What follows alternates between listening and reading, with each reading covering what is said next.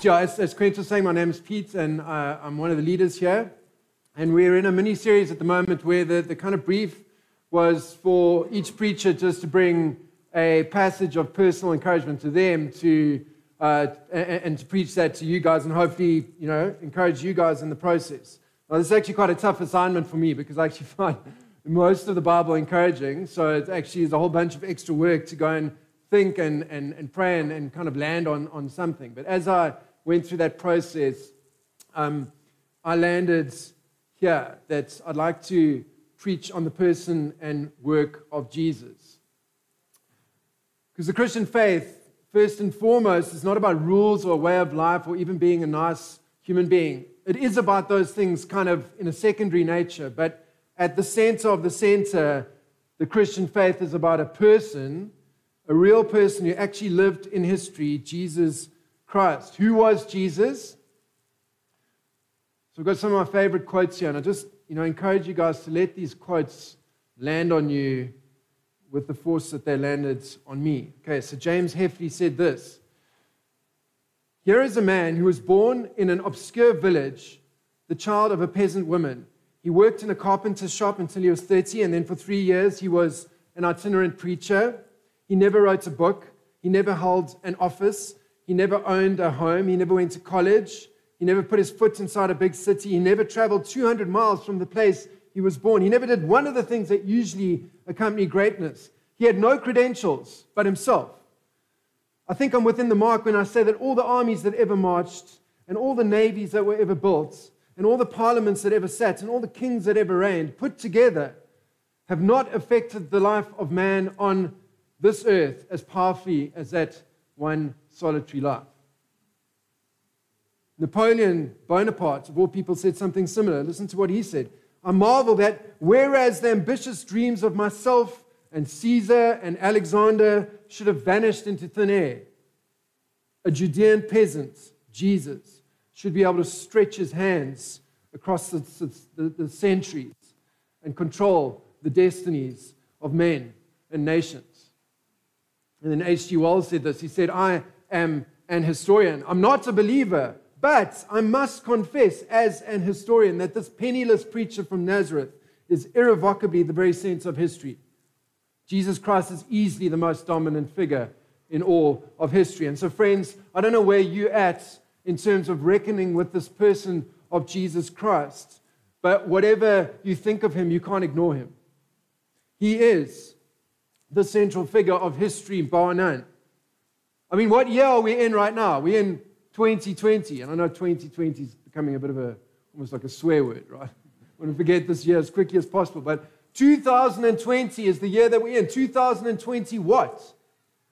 Years since the birth of Jesus. Exactly, this is how we mark time. Next month, we're going to stop what we're doing, and a lot of the rest of the world, most of the rest of the world is going to stop what they're doing for Christmas, which marks what? Again, the birth of Jesus. No one else has managed anything like this, right? To take over the very calendar that we use to mark time. How do we explain this?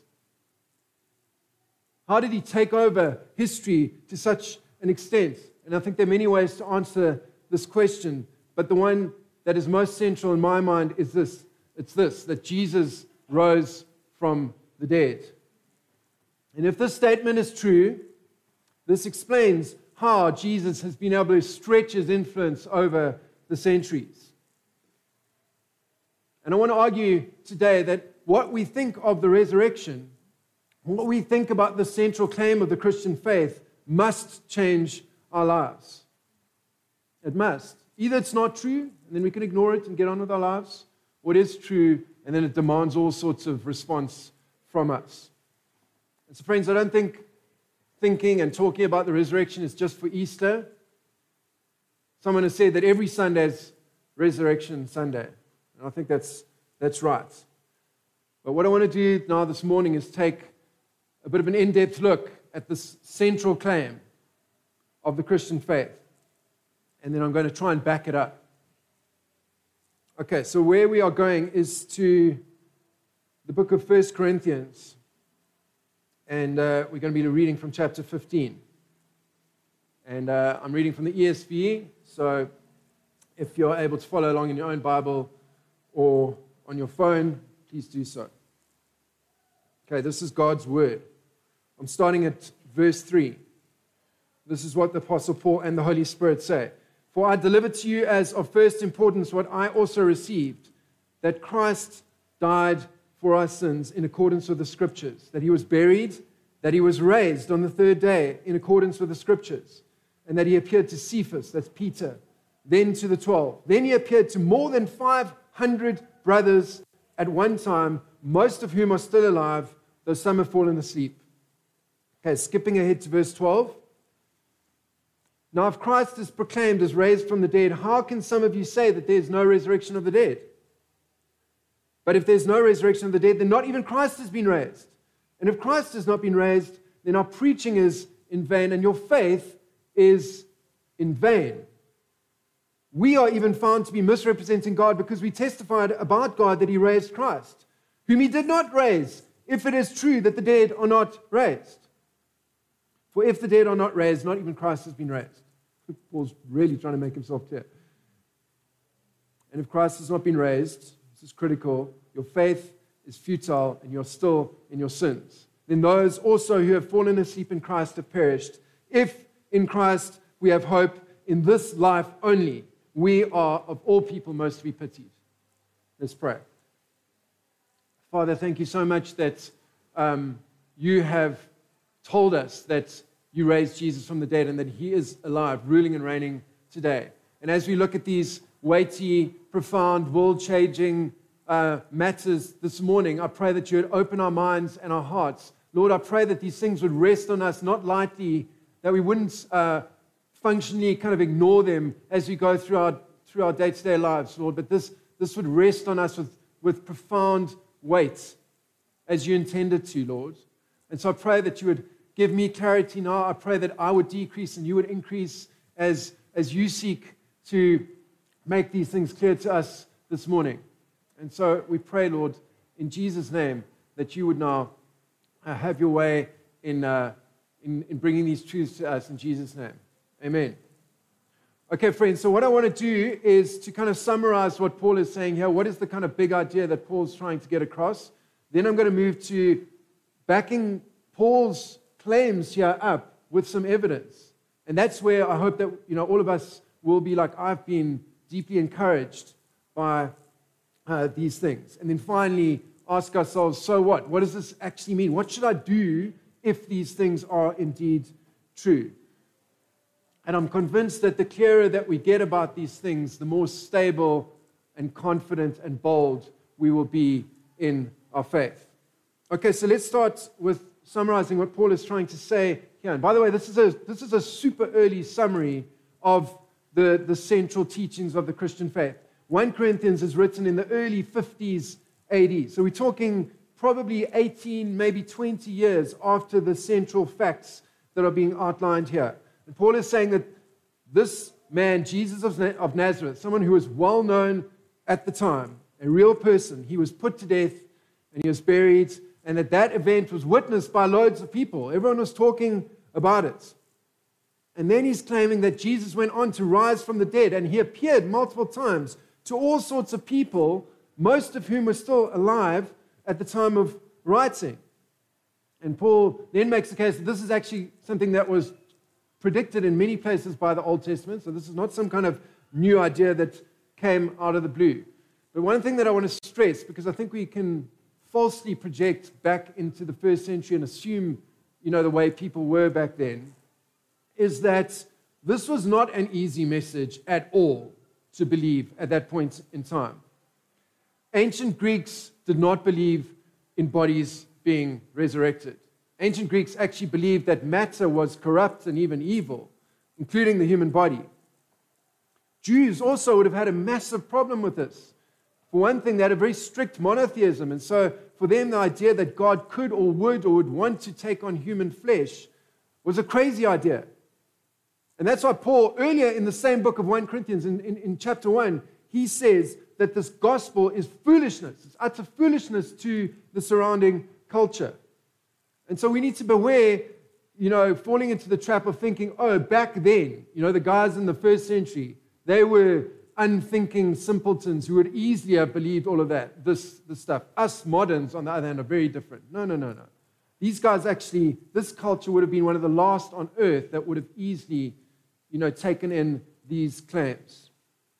Paul then goes on to press his case, and he says that if bodies can't be raised, then Jesus, who was a man, could not have been raised. And then we run into all sorts of problems. We've got no good news then, because the good news pivots around the reality that our sins have been forgiven by the sacrifice of Jesus. But if Jesus wasn't raised, we have no confidence that God actually accepted this final sacrifice of his.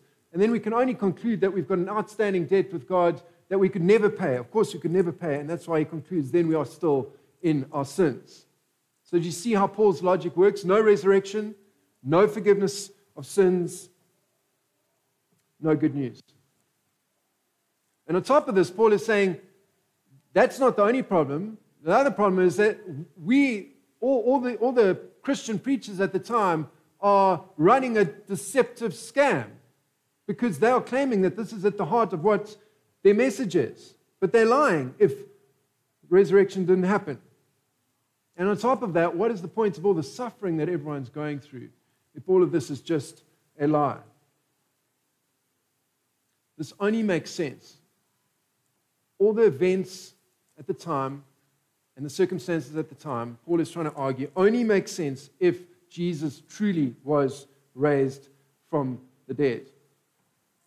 And so the same reckoning needs to be done by us today. Did these things actually really happen? Again, if not, we can ignore it, get on with our lives. But if they truly did happen, there's no rational response except to make Jesus the center of our lives. And so the question that we want to ask ourselves now is, did these things happen? How can we be sure? What evidence is there for the claims that Paul is making here? I want to unpack this under a few headings. So let's firstly take a look at some non-Christian accounts. Okay? What were the people at the time who weren't believers saying about these matters? And what can we conclude from that? Then take a bit of a look at the evidence from what the Christians themselves are saying.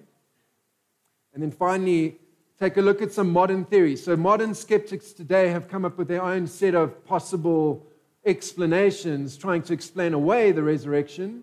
And what I'm going to try to do there is just show you how, in my view, none of those theories really hold much water. Okay, so non-Christian accounts. What do those at the time outside looking in have to say about these things? So there are actually many different witnesses, but I'm just, for the sake of time today, just going to scratch the surface and take a look at one guy, Tacitus. Tacitus was a Roman senator who wrote a very well-regarded history of the Roman Empire. It's still studied today in universities. No one's questioning its reliability or authenticity.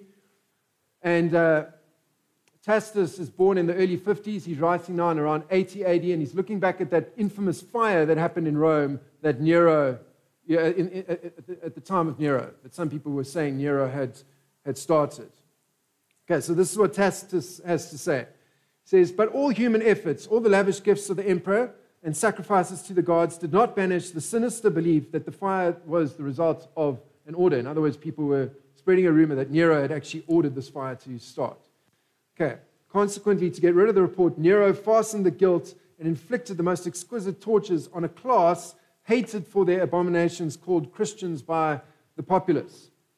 Okay, so the first thing that I want to note here is that already 30 years after the crucifixion, we've got the surrounding culture referring to these guys as Christians. Christians means basically little Christ. So there's already an awareness that this religion is a bunch of people who are trying to follow in the footsteps of Christ. They have made Christ the center of their religion. So this is something that is recognized by the outsiders. Tacitus goes on and he says this, Christus, that's Christ, from whom the name had its origin, suffered the extreme penalty, that's crucifixion, during the reign of Tiberius at the hands of one of our procurators, Pontius Pilate, and a most mischievous superstition, thus checked for the moment, again broke out not only in Judea, the first source of the evil, but even in Rome, where all hideous and shameful things from every part of the world find their sense and become popular. Real patriots, this guy. Okay, but here again, we've got an external source saying that Christ suffered the extreme penalty. He was crucified during the reign of Tiberius. We know when Tiberius was emperor, that was between 14 and 37 AD. And also while Pontius Pilate was the procurator, we know when that was between 26 and 36 AD. So external source saying, backing up completely what the New Testament claims about when and how Jesus was killed. Okay, and then finally, just the last part of the quote that I want to share with you, and this is perhaps the most important part. He goes on to say, accordingly, an arrest was first made of all who pleaded guilty. Then, upon their information, an immense multitude was convicted, not so much of the crime of setting fire to the city as of hatred against mankind. You can see what the prevailing view of Christianity was. Mockery of every sort was added to their deaths. Covered with the skins of beasts, they were torn by dogs and perished, or were nailed to crosses, or were doomed to the flames and burned to serve as nightly illumination when daylight had expired. It's pretty shocking stuff, right? And I think it's maybe just worth kind of pausing and thinking to ourselves, what bothers me today? Most of us are so bugged by this year that we're facing at the moment, thinking that it's such a disaster. I mean, just look at what it was like to be a believer in the year 64 AD. I mean, how would you like to die? Would you like to be crucified? Would you like to be torn apart by wild beasts? Would you like to be set on fire? The agony of choice. Can I get back to you on that one? But did you see what Tacitus said? He said, an immense multitude of believers were in Rome, which, by the way, is nearly 4,000 kilometers from Jerusalem, just 30 years after the crucifixion. And I want to ask you guys this morning, this is the key question. How do you explain such an immense multitude, so widely dispersed, when it was so incredibly costly if the resurrection didn't truly happen? I really think, you almost have to come up with a miracle even more profound to explain how that even makes sense.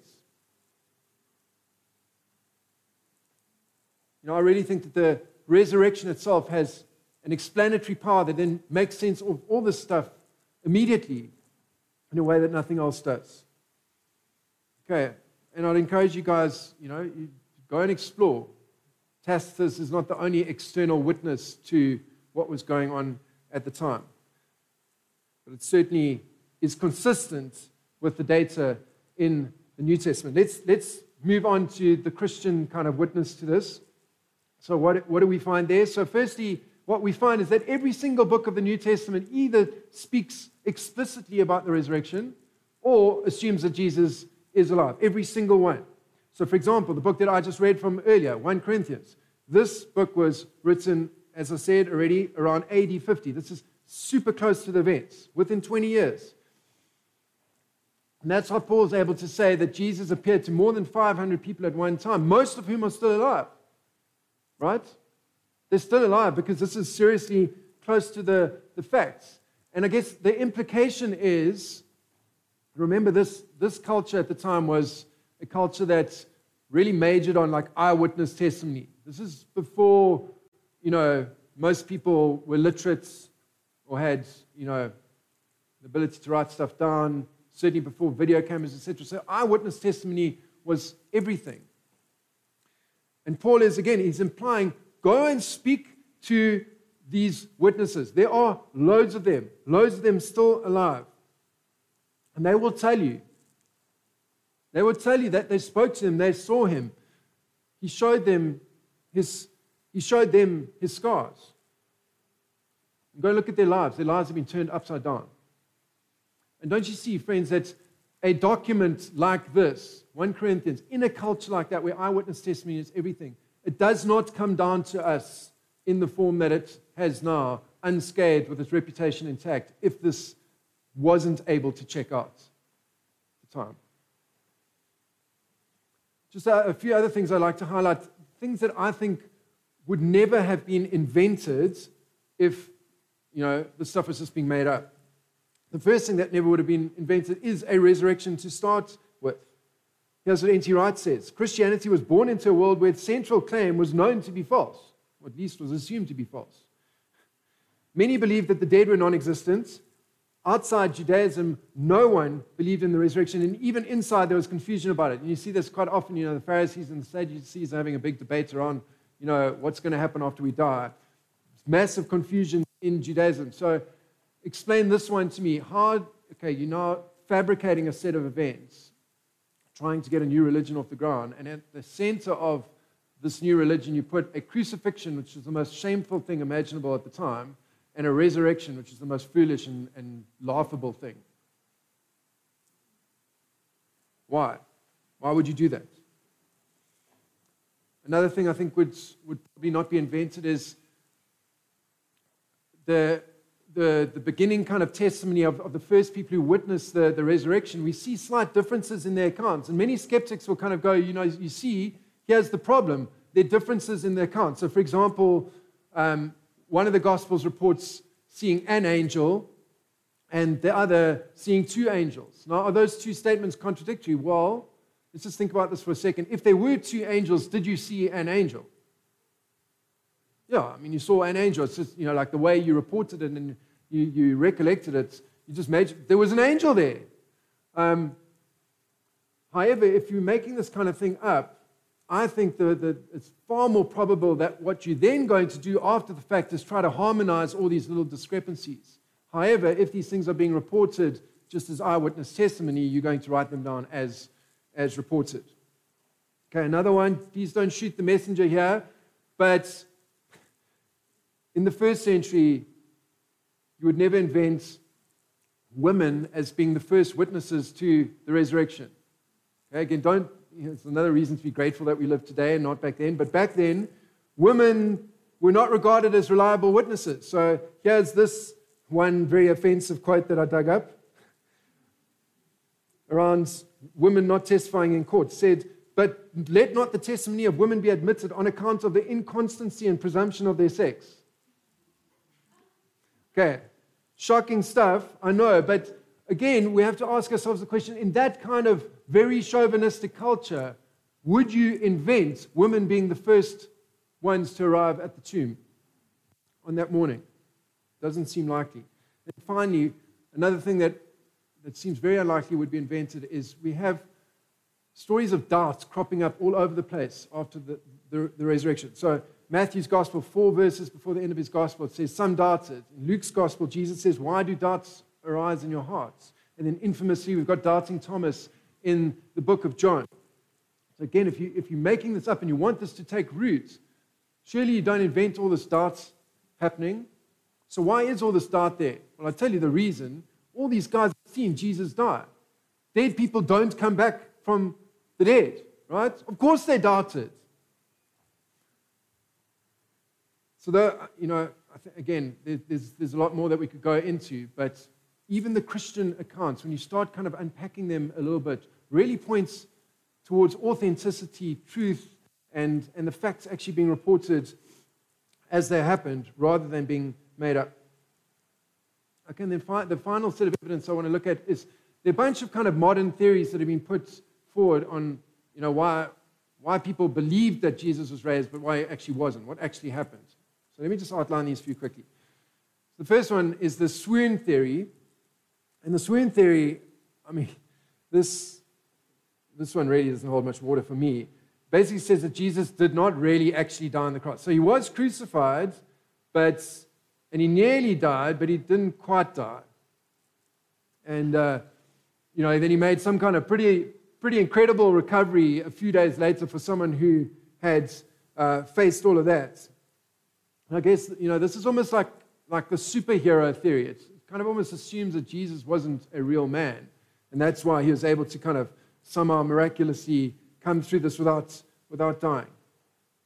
There are loads of problems with this theory. I think the first one is that Romans knew what they were doing with crucifixion. They had perfected this art, and it was said that if you didn't actually fulfill your duty as the executioner on the day, you yourself would be crucified as punishment.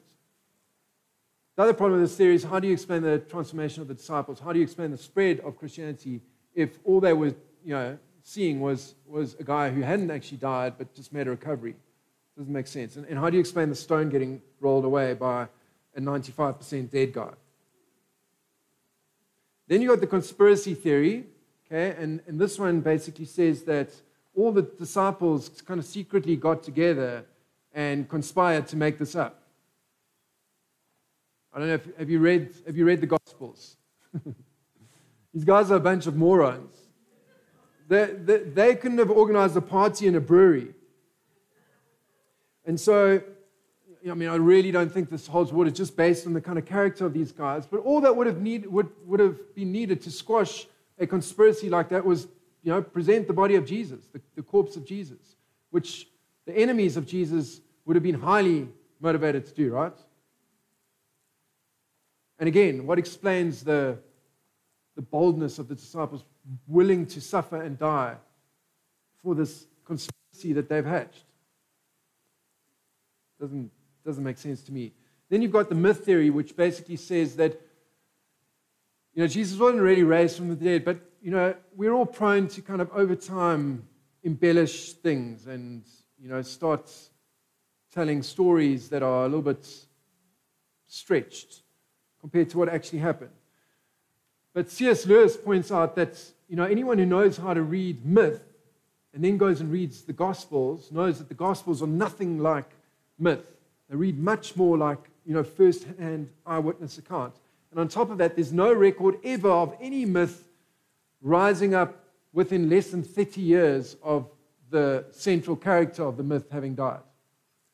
Okay, so that's also a fairly weak theory. And then finally, you've got the mass hallucination theory. I like to call this the LSD theory. It's almost like rave culture came to the first century, 2,000 years before it actually rose up. But this, friends, this makes no sense. Like, group hallucinations are not known to happen. And even if we were to grant that, okay, maybe that's possible, all we'd be able to grant is, okay, that happened for a few seconds, maybe for a few minutes. But what we have in terms of eyewitness testimony here is that Jesus appeared over 40 days to all sorts of groups. There's emphasis on him touching and eating and conversing and recalling past events. And you see him appearing all over the place, in Judea, Galilee, in the town, in the country, indoors, outdoors, in the morning, in the evening, to one person, a few people, 500 people, sitting, standing, walking, eating. None of that gels with the hallucination theory. And friends, that's basically it. This is what people have come up with, apart from the other final kind of, explanation, which is that Jesus never existed, which honestly I think just needs to be treated with contempt. There's far more evidence for the fact that Jesus existed than for almost any other historical figure in human history. And so my conclusion, friends, and the conclusion of many others who have looked into this, including many very smart people that have gone looking for evidence to try to disprove the resurrection, the conclusion is that actually the evidence and the facts that best fit the data are that Jesus really was raised from the dead. Nothing else actually manages to have explanatory power to help us understand how this religion got off the ground in the way that it did, when it was making these claims at the very center of the center. I thought, to me, this stuff is deeply encouraging. The more you kind of look into it and you kind of go, it's not like I just need to have faith, like this blind faith that rests in midair. It's faith working with reason and logic and evidence. To me, that's deeply encouraging. So the question we have to ask ourselves now is, what do we do with this?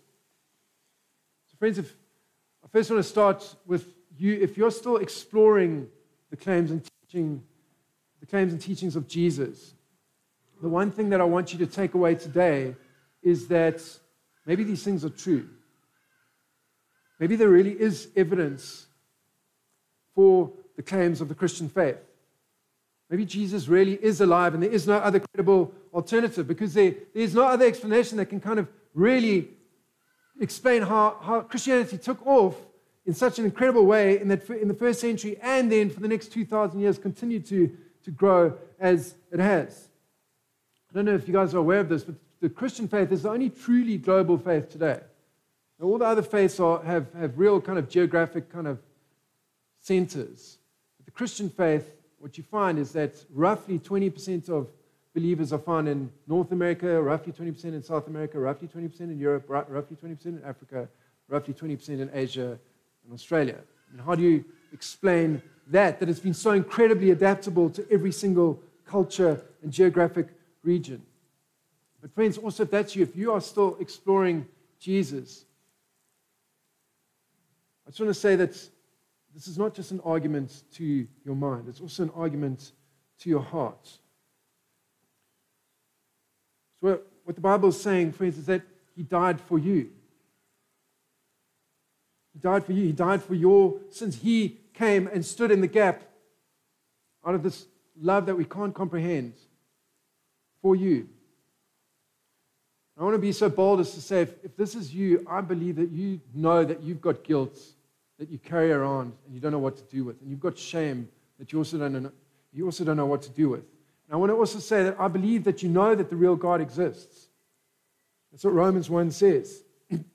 That everyone, in some mysterious way, believes in the true and living God, but we tend to suppress that truth. Romans 4 says that He was raised for your justification. And that means in the court, sitting there as the judge, in that court, He was raised for you to be declared not guilty. Your guilt sorted and paid for. And friends, there's no price to pay for this. You can't earn it, you can't buy it. All you have to do is say, I've had enough of my old life. I've had enough of trying to do this on my own. I trust you, Jesus. Save me. And I hope that you can see, the claim of the resurrection here leaves no fence to sit on. It's not an option. Either this is a lie and you can happily ignore it. You can put hashtag YOLO, you only live once, on your Instagram profile, and then you can go and eat and drink and be merry. For tomorrow we die. We're just atoms, clusters of cells, coming from nowhere, going nowhere. Or the stuff is true. And the implication then is that Jesus is the King of the universe. And the implication for your life is that you need to invite Him in to be King of your life. There's no middle ground. He didn't mean to leave that open to you. And then friends, if you are already a Christ follower, aren't you seriously challenged by what Paul says at the end of our passage here? Where he says, if in Christ you have hope only in this life, we are of all people most to be pitied. This challenged me as I was meditating on this week. Is that what people say about me as they look at my life? Is that what people say about you? Do people look at your life and wonder, why do you make the choices that you make with your time and your money and your priorities? People asking, why is it that your marriage and your parenting look so different? Why is it that you act so differently at work? Why is it that you seem to have your identity in a place completely different to where they are getting their identity? Or do you just blend in? Paul is pushing us to take stock and to say that others should think that my choices are crazy unless Jesus has been raised and there's a new world coming that makes this world look like nothing in comparison. That's what happened in the Apostle Paul's life. His life seems to be one calamity after the other, right? Shipwreck, prison, he's beaten to within an inch of his life multiple times. He's misrepresented. He's brought up on false charges. He's abandoned by his friends. And yet nothing can beat him down. Nothing can discourage him. And he presses on with joy. Why? How? What happened? The answer is that Paul met the resurrected Christ. And from that point onwards, he was a completely changed man. And it became one driving passion to his life, to live for Jesus and to live for others regardless of the cost, because he was saved and because he was loved and because he recognized that this resurrected Jesus was a prototype of what he was going to become. One of my favorite parts of the Bible is just later on in 1 Corinthians 15, it says that Jesus is the first fruits and Jesus' resurrected body is the first fruits. You know what that means? It's basically, this is what it's going to look like for all of us. It's just the first fruit on the branch. And the full fruit is going to be all of us one day, being given exactly the same kind of resurrection body that Jesus himself was given. Can you think of better news than that? Everything that bugs us now, remaining sin and sickness and challenge and disappointment, and obviously ultimately death, all of those things banished, done away with, cancelled forever. And we can be confident because we've taken a look that Jesus' resurrection actually makes sense. And so, friends, do we actually believe these things? Like, with utter certainty? I hope that I've helped you this morning see that these things are reasonable and rational and based on the evidence.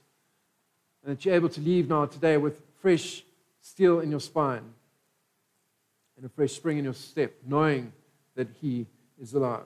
And because He lives, you will too, in the most full and lasting and incredible way. Let's pray. Father, thank you so much that you truly did raise Jesus from the dead. Thank you that shows that you have accepted the sacrifice that we can't even imagine. That Jesus came to this earth, humbled himself, lived in obscurity, lived in relative poverty, was misunderstood, was hated by many, and then was prepared to love us so completely that he went and stood in the gap and he put his body on the line